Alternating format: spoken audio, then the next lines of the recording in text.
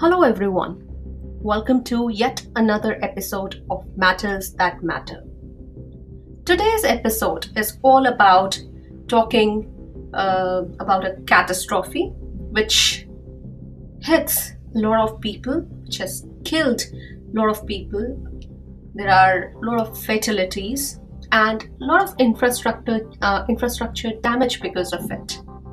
But thankfully, a person came up with the right solution, and we're going to talk about that solution, and we are also going to talk about that person in particular.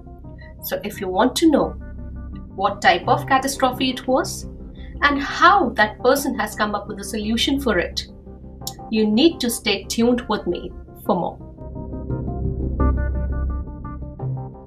Now, who hasn't forgotten the 2017 Chinese floods affecting around 15 million people?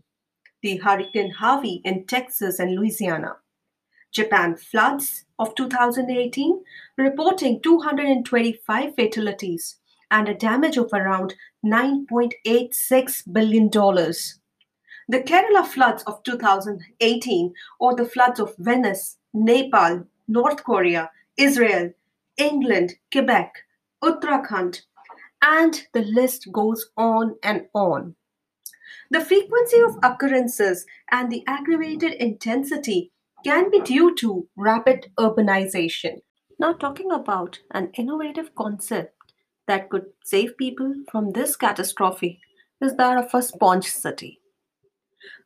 A sponge city is specifically designed to passively absorb, clean, filter, and use rainwater in an ecological friendly way that reduces the polluted runoffs.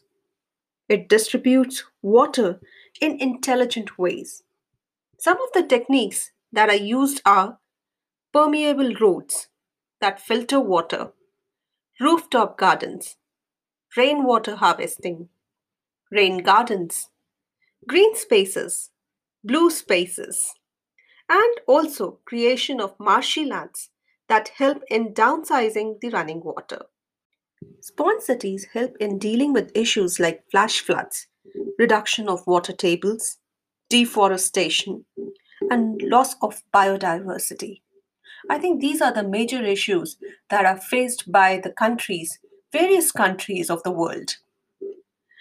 Sponge City also has come up as a resource to ameliorate the water supply. It helps to maintain green spaces greener, mitigating the flood effects, helping in checking air quality and even increased temperatures. Then, not to forget, it will definitely help in growing food.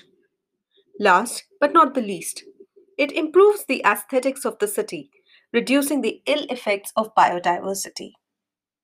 Now, who is the creator or who is the mind behind the creation of smart cities? The architect of this innovative project, Dr. Yu Kongyan, I hope I'm pronouncing the name correctly. He states that we can do a better job by being less at odds with nature and its surrounding environments. And it is true to bigger extent, I think so. We should never be at odds, we should never go against what nature has already given us. And a sponge city, it is designed to retain, clean, and reuse storm water.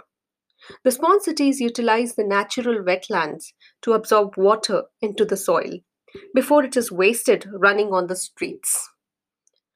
Though expensive, this project is widely accepted and appreciated. This momentum started from China, and architect Yu and his team have completed more than 500 Spawn City projects around the world, with each project having a different focus. Simply hats off to Dr. Yu, who created such an innovative project, and hats off to his team who have helped him surreptitiously for this kind of innovation where he's tried to save masses. Floods have had a lot of casualties beforehand. Not to forget, there are a lot of people who had been killed because of these floods, and there were a lot of damages to the properties as well. With the development of such kind of projects, not only these infrastructures would be saved, but water, which is a resource, would be saved for future generations as well. If you like my podcast, do not fail to like it and subscribe it. And also, make it a point to share it with your friends and family. Bye for now, and be prepared for another episode of Matters That Matter, which will bring forth some really, really nice stories for you.